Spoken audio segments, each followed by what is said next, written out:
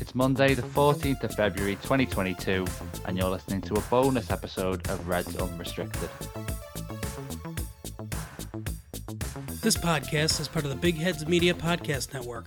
Go to bigheadsmedia.com for more great podcasts. Well, today, as I said in the introduction, it's a bit of a bonus episode. We're going to be looking ahead to the Champions League tie against Inter Milan. Obviously, the first leg this week in Milan, followed by the return leg at Anfield in a few weeks' time.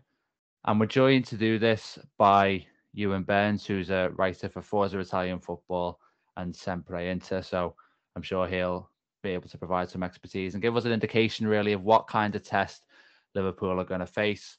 And I'm also joined, as usual, by Dan Clubb and Chloe Bloxham, my regular co-host. So we're just going to ask Ewan, really, a few questions about certain players, style of play, and just kind of how inter-season's gone to get a feel for it and see how confident we should really be of progressing to the quarterfinals of the Champions League.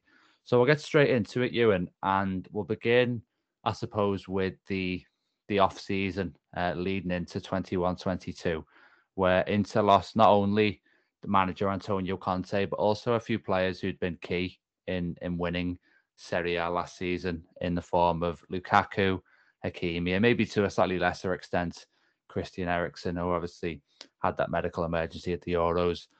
But they went out and replaced them with Edin Dzeko, Denzel Dumfries, who was really impressive at the Euros for the Netherlands, and Çalhanoğlu, actually obviously came across from city rivals AC Milan. So how have those three players done in terms of filling the gap, and has it proved to be really smart recruitment from Inter? Yeah, it's been incredibly smart. It's been a lot smarter than everyone sort of expected, because I don't think it can be understated how sudden it was when Conte walked out the club. That was never part of the plan. That was never meant to happen. It sort of became clear that they were going to have to trim the squad, trim the wage budget, etc. And in that summer, they basically needed to end the window with around 80 million euro in profit and cut the wage budget by around 15%. Which, doing that and trying to defend the title and being in the Champions League again is a very, very hard thing to do. So he walked. They got Simone Inzaghi in very quickly, which has worked brilliantly. He's doing an incredible job. And then, like I said, Hakimi went pretty soon after. Dumfries came in, who has had a bit of a slow start, but just in the last few weeks, he's kind of bedded in now. He was linked throughout the summer, but he only joined right at the end, which didn't help in terms of settling in and everything, getting embedded in the squad. But he's looking like a very good player now. Çalhanoğlu for Eriksen, his biggest problem at Milan was that he was inconsistent, and there has been a bit of that Inter, but he's still, he's got 6 goals and 9 assists, and you can't really complain about that. It's a very good return for half a season.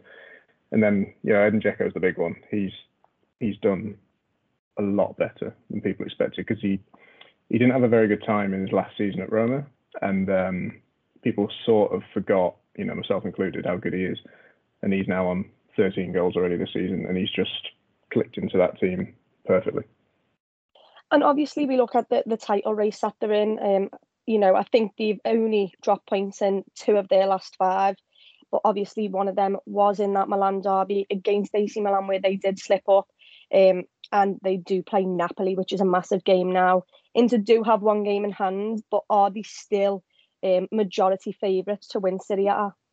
Yeah, they're definitely still expected to go and win, but that Milan result did hugely change the dynamic of the whole thing, because if they'd won that, they'd have been 7 points ahead of Milan with a game in hand, which, that's a huge gap to make up when they've barely dropped any points at all this season. But now, that's been cut, and then with this Napoli game, it's a very hard, sort of almost the worst point in the season to try and judge where they're at, because if they lose that Napoli game, it really is on. Napoli go ahead of them. Obviously, there's that game in hand, which that's not going to be played until March probably. So that's going to keep being an annoying factor when trying to judge where they're at. But in terms of the squad and the form they've shown so far, they should be the team who go on and win the title this season. And obviously, you look back at the teams that they faced in the Champions League. Liverpool did face AC Milan, who beat them in the derby the other week. Do you think that Milan are a level up from AC Milan? Because that game, it seemed like Liverpool were literally in first gear and just strolled through the game. I'm expecting a bigger game against Inter Milan, but do you think they have enough to bypass Liverpool? They do have enough, but they need a lot to go in their favour. So in terms of what you saw of AC Milan in that group stage, what was weird about them is that throughout that group stage, they were a different team to what they were in Italy. It was really bizarre because it wasn't just the games against Liverpool. The other two games, it was at Porto and Atleti, they were just nowhere near what they're capable of. So I wouldn't say that they're necessarily that far behind Inter. I think on their day, as they showed the other night, they can beat them. But I think Inter is a more polished team. I'd say. I think it has to be a lot harder for Liverpool to beat Inter than it was in specifically those two group games.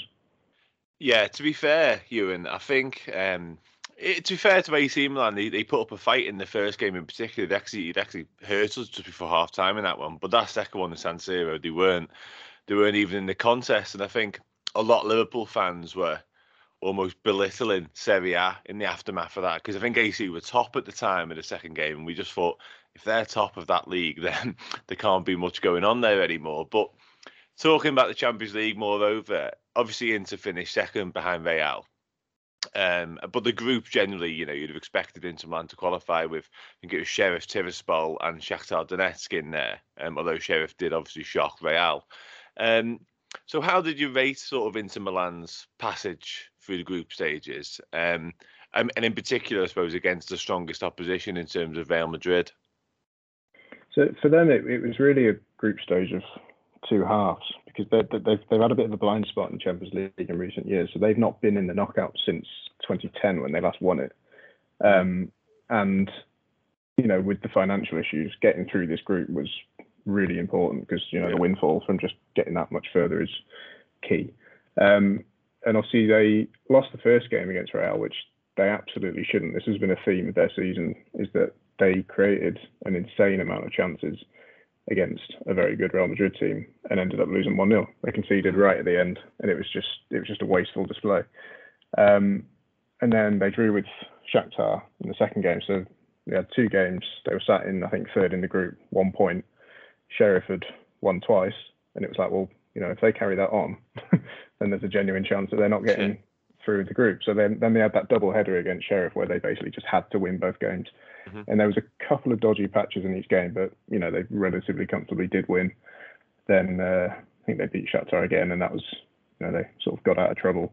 And then in that final group game against Real Madrid, it was kind of a winner takes all situation, and they started really well, like the first game, and then Toni Kroos scored a fantastic goal, and then it sort of started to turn a bit, and then Barella got that red card, which just ended any chance of them winning that game, and it ended up being 2-0. But overall, it's second in the group as a result they'd have taken if you handed it to them at the start. Yeah, 100%. And like Dan alluded to, really, it was almost when you looked at the draw itself, it was like, well, Real will probably be the strongest team in the group, and then Inter should comfortably enough finish ahead of the two other sides. So secured on that passage to the first Champions League knockout tie in over a decade, as you mentioned, eventually proved to be pretty straightforward. But moving away from maybe form and more kind of the nature of the side, obviously we opened the podcast by talking about this sort of post Antonio Conte era and the playing staff. But what about Inzaghi, the manager, and his kind of stylistic vision? How different is it from what you would have seen before with Conte, and what are kind of the key features that we need to be aware of? So when Inzaghi took over, part of what made it a smart appointment, given it was kind of done off the cuff, was that he was already using the same 3-5-2 system at Lazio and had done for 4 or 5 years. So for the first few weeks when they were winning games, a lot of people were sort of suggesting that he's just sort of piggybacking off of Conte's work with a largely similar squad and the same system. But it's sort of slowly become clear that they don't play the same way. in the sense that they control the ball and games a lot more than Antonio Conte's Inter did. So under Conte, they were quite happy to let the other team have the ball, and then they were so dangerous once they got it, with the likes of Hakimi and Lukaku, that they could just win games that way. They just sort of stormed teams in little 5 to 10 minute patches. But now, every player gets on the ball constantly. There's, even including the centre backs, everyone is involved in every attack. They just try and pen teams in as much as they can. Whether they'll do that with Liverpool, I don't know. They might have to adapt how they play a bit, because obviously they're not used to playing a team of Liverpool's quality. But Dzeko has also changed the way they play. Lukaku's not the sort of player who you sort of play those wall bang passes off. You'd find him running in behind a lot more, whereas obviously Dzeko's not going to do that. But his touch and his sort of first time passing is so good that they often play off him gradually up the pitch, and it eventually ends with a cross in towards him, and he's so good in the box that is the route that a lot of their goals come from. Whereas under Conte, it was a bit more through the middle, out wide, back into the middle, and then a good ball through to Lukaku, who's managed to play on the shoulder of the defender. And obviously, we all know how potent Liverpool's attack is. You had Diaz into that mix. You had Salah coming back. You had Mane, who will be back as well. Are you slightly worried for Inter Milan's defence? They've got some great players there, Skriniar, De Vrij. Obviously, they've got the goalkeeper, which I think is a really good positive for them. I think he's a great player, Handanovic. But are you worried for them because of how much possession Liverpool may have and how much we might just end up dragging them, and eventually these players might get tired? Yeah, I don't think there's a single defence that can go into a game with this Liverpool team and feel confident. They are one of the better defences in Europe. They're certainly a very, very strong defence, but there are moments within each player in that defence, and I'm thinking more towards Stefan de Vrij, because he got turned in the derby the other week for the Giroud goal, and he's done a few of them in recent weeks. He is a player who can be caught a little bit flat-footed, and obviously the likes of Mane, Salah, they're not going to let him get away with that. And there's not really much in the way of depth there. So say there's an injury, a player coming on is not going to be at the same calibre as as Bastoni, Skriniar and De Vrij, who are the three that will definitely start the game, providing everyone's fit. They have got the benefit of Marcelo Brozovic in front. He's just everywhere all the time, and that includes screening those three defenders, and it does give them that little extra layer of backing before they get attacked at, basically. But I think they will know that this is their toughest test so far this season. Yeah, obviously let's hope so from a Liverpool perspective. But you mentioned Brozovic there. He's someone who's been linked with a move away from Milan. Somebody else who's a very top level player is obviously Lautaro Martinez, and he's somebody Klopp spoke about previously. Actually, I think he described him as one of the most exciting players around. Is he somebody who can hurt Liverpool? Obviously, he can hurt most teams, but like you alluded to there, you're almost going up a level in quality compared to Serie A, to Champions League, especially of Liverpool's level here. Is Martinez capable of hurting this Liverpool side? And also, is he somebody who is perennially linked with a move away? Is he somebody you'd expect to move on eventually? Yeah, he's certainly capable. There's no denying that he's a very, very, very high quality striker, but he has these weird dips in form, which he had one earlier in the season, and then he seems to be in one right now, which Inzaghi won't be happy with coming into this game. So he's not scored in the league since December. He's only scored once in 2022, and that was a penalty in the Super Cup final. So he's not high on confidence right now, but he is the sort of player who can just suddenly do something. There's quite a few players in that Inter team, the same with Liverpool. There's a lot of players who can just suddenly do something brilliant, and you get reminded of why they're sort of worth all the talk. Yeah. But in terms of transfers, he's weird in that sense as well, because he's regularly been linked away ever since he joined the club, just because people are interested in him. And then it looked very likely during the summer that he would be the one leaving rather than Lukaku. There's quite a few Spanish teams were very keen on him, but no one really had the money at the time. Then he signed a new deal earlier this season, which was a big money deal, so I think 5, possibly 6 years.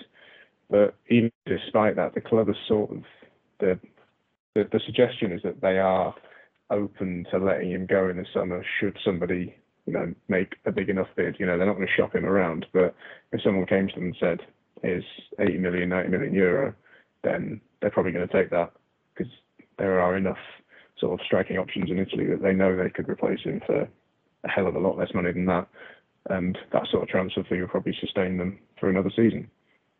Yeah, it's certainly music to the ears of Liverpool fans, I suppose, to hear that one of the big stars in the Inter side, Martinez, is kind of low on confidence and maybe isn't in form. Although this would obviously be maybe an occasion where he'd raise his game. We see that quite often against Liverpool. But another player who Liverpool fans will be sort of relieved, I think, is Nicolo Barella, because he's obviously suspended for both legs. Off the back of, I think, a red card in the group stages. He's someone who, I don't regularly watch Serie A, but every time I watch highlights of Inter games, he seems to produce something special, like whether it's a pass in the lead up to a goal or an assist or just something like really subtle. He's a really aesthetically pleasing footballer, and someone who I was kind of dreading facing off the back of that, to be honest. Obviously, we saw him at the European Championships as well. So how much of a blow is it for him not to be available for Inter, because he's got to be surely one of the best players in the team? Yeah, him being suspended is a huge factor in how this tie will likely go. Obviously, when the draw was made, Liverpool were clearly the favourites, but it's well known that Inter can beat them. But once the red card was odd, so it was in the last group game, and there's no debate whether it was red or not. He kicked out at somebody, but Inter had to wait until only a couple of weeks ago to find out if it would be a 2-match ban or a 1-match. But they have upheld it as 2, so he's just completely out. And I think among the Inter fans, at least that I talked to, that was kind of the nail in the coffin feeling. They knew that they were the underdogs, but they want Barella on the pitch. Like I said with the defenders, the midfield is in the same sense where they've got 3 very defined, this is our midfield, in Brozovic, Çalhanoğlu and Barella, and the drop-off is pretty big. So the player that would come in would likely be Arturo Vidal, who obviously everyone's familiar with, but he's the sort of player, he might rock up and be fantastic on the night. He could also be a complete liability and get sent off. You never know what you're going to get with him anymore. But Barella is such a technically gifted player. He can score from distance. He gets in the box no end, as a lot of players do in this Inzaghi team. And Inter will be seriously upset that he's not going to be there. He's such an important player. He's probably in top 3 important players for them. Yeah, and honestly, from my point of view, from what I've seen, obviously, only kind of limited glimpses, I suppose, but if we couldn't maybe sign someone like Jude Bellingham, he is someone who'd probably be quite high on my list of dream transfers, just because he's one of those players who I think would just really capture the imagination. But staying with the absentees, let's talk about a couple of other players. So one of them is Gosens, who was signed, I think, towards the end of the January transfer window. Again, someone who Liverpool fans will probably have seen at the Euros, and we obviously faced Atalanta last season. Really good attack and wing back. So I'm keen to know what his kind of availability is, because he's listed as injured at the moment. So I'm keen to see whether he's available for either leg. And the other one would be a player you've already mentioned in Bastoni, because I think he picked up an injury recently, but he at least seemed to be confident that he'd be back. So willing to have Gosens available for either leg, and will they have that sort of first choice back 3 that you alluded to? So as for Robin Gosens, this is the sort of transfer where sometimes you see a transfer and you think surely that has to go well for everyone involved. He should be a perfect fit. There's no denying his quality, but he's been injured basically all season, and they reckon he'll be back at the end of February. So there's not really any hope in terms of the first leg. But they they're sort of harbouring hope he might be back for the second, but I don't know exactly how the fixtures fall in the run up to that second leg. It may well be that they just decide not to use him because it's not like they're unhappy with playing Ivan Perisic. He's having a fantastic season. So I wouldn't be surprised if he's not involved at all, but he's definitely not going to be in the first leg. As for Bastoni, he picked up an ankle injury on Tuesday against Roma, and first it looked like it was ligaments, which would be a big deal, but now they reckon it's just a sprained ankle. So apparently he's going to be with the physiotherapist basically all week leading up to the game, and they hope that he'll start the second game. He'd certainly be involved in the second, providing nothing else happens. But he's rapidly looking like one of the best young defenders in European football. Basically, he's got everything about his game. He's extremely calm, and he scores goals as well. He's actually got a very good shot on him, which is rare for defenders. There's such incredible quality in attack for so many teams now that you don't see defenders really getting involved in that sense, but he can shoot from the edge of the box. So if he's not available for the first leg, then that is a sort of Barella-sized blow for them, because they'll have to play somebody like DiMarco in there, or maybe D'Ambrosio, so that the drop-off is just very big if he's not involved. And some teams relish the chance to play the big dogs, and some teams feel like everything is that could possibly go against them is going against them. Obviously, the Champions League got redrawn, and then you get Liverpool.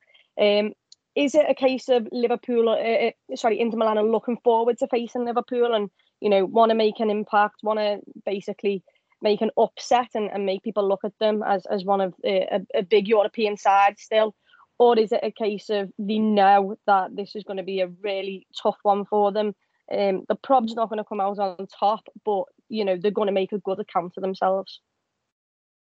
Yeah, see, this is it's an incredibly confident camp. They know that they are almost certainly the best team in Italy, and they are convinced that they can give absolutely anyone a game on their day. In terms of how they'll be feeling going, it's hard to say without knowing the outcome of the Napoli game. If they lose that, it's going to be, you'd think they'd be down in the dumps. But interestingly, I saw something this morning that I think they've lost 4 times this season in everything, and after every loss, they've won their following game. There doesn't seem to be any sort of mentality issue in this squad. So if Saturday doesn't go their way, it seems likely that they'll be able to put that behind them straight away and come into this game feeling as confident as they can. And how do you expect the two ties to go out? Are you expecting it to be relatively close, or do you think Liverpool will just have too much? Or is it a case of, this Inter Milan team can cause a real upset and they are a team to be in the mix of the Champions League? I wouldn't be surprised if the first leg was a draw. I think Inter may, they may just have enough. It's hard to predict Liverpool games, because if Liverpool turn up, then Liverpool win the game. Generally speaking, it's as simple as that. But Inter certainly have what it takes to really frustrate them at San Siro. With how long it's been since there's been knockout Champions League football there, it's going to be, they're going to be right up for it. The entire crowd will be up for it, although I think it will still only be 50% capacity, I think. But yeah, I wouldn't be surprised if there's a draw in that second leg. But overall, I just think Liverpool will be able to handily win at home. I think they'll have too much over 2 games. In a one-off game, Inter can certainly beat them over 2 legs, with Barella out, possibly without Bastoni in the first leg as well. I just think Liverpool have got too much for them this time. And obviously we hear a load of managers, a load of pundits talk about Liverpool's atmosphere, and I think you obviously hear about those famous Anfield nights under the lights in the Champions League, and I think that is probably what helps Liverpool the most in two tied legs. It's the fact that you can go to Inter Milan's ground, San Siro, and you can get a draw, feel really good about it, but you're going to be in a cauldron of noise and you're not going to get a chance to think. And inside Anfield, and hopefully from a Liverpool point of view it will be absolutely a cacophony of noise. And hopefully Inter Milan won't have the time of day to even think about doing something and be put under the pressure. But that's obviously from my hopes and dreams of how it's going to go. I'll ask you for an aggregate score prediction, and obviously from your previous answer, I know that it's very hard to predict a game like this with a team like Liverpool and also a team like Milan who can cause teams trouble, especially can cause Liverpool trouble. But it all depends on which team turns up and what gear they turn up into, because I think Liverpool can obviously go into an extra gear if needed that Inter Milan can't, elevate themselves up to. But it's if Liverpool can get that gear. But yeah, I'll ask you for your aggregate score. I think I'll go with. I'm always wrong with these, so don't listen. But I'll go with 1-1 for the first leg, and 2-0 Liverpool in the second leg, whatever that is. 3-1. Yeah, 3-1 overall. I don't think there'll be anything mad. But the thing is, you make these predictions, but then I think of ties like in recent years when you played Bayern, etc., and you think, oh, that could be very tight, and then you go 3-0 up in half an hour, or whatever, and sort of all normal predictions get thrown out the window. But yes, sensible wise, I think 3-1 Liverpool over the two legs makes sense. Yeah, definitely. Sounds like a reasonable prediction to me, and it'll be interesting, won't it, with these Champions League ties to see how the lack of the away goals rule now affects kind of the dynamic and things like that. I think Liverpool, there won't be any sort of conservatism on their part in the first leg. It's not the nature of the side, but it would be interesting generally across the board how the games kind of adjust in response to that. But yeah, that was pretty much everything we wanted to cover. So I'm someone who likes to when we play a team from a different league in Europe, I'll always try and do a lot of reading about them beforehand, get an idea of what we're going to come up against. But I don't need to do that. Don't need to now. I was going to say, yeah, exactly. We've covered pretty much all the bases there. So thanks again, Ewan, for coming on and giving us the lowdown on Inter Milan. We're going to be back later this week on the back of the Inter tie to offer our reaction to it and look ahead to the game at the weekend, which I think will be against Norwich. So we'll see you then. Before we go though, I feel it's only right to give Ewan a chance to plug any work that he wants our listeners to have a look at. Ewan, I'll put your Twitter in the episode description, so you don't need to worry about dropping that. But any sort of content articles that you want to plug? Well, there's constant articles going out on Sempre Inter, which it's mostly for Inter fans in the sense that it's all sorts of very specific news all day long. But on Forza Italian Football, we do 2 or 3 podcasts a week. Some of it's behind a Patreon account, and there's also a free podcast every week, which we just round up everything that's happened in Serie A, basically. So if anyone does want to catch up a bit more on what goes on in that league for the rest of the season, bear in mind there's a very good title race going on, then that once a week is a very good way to be across everything.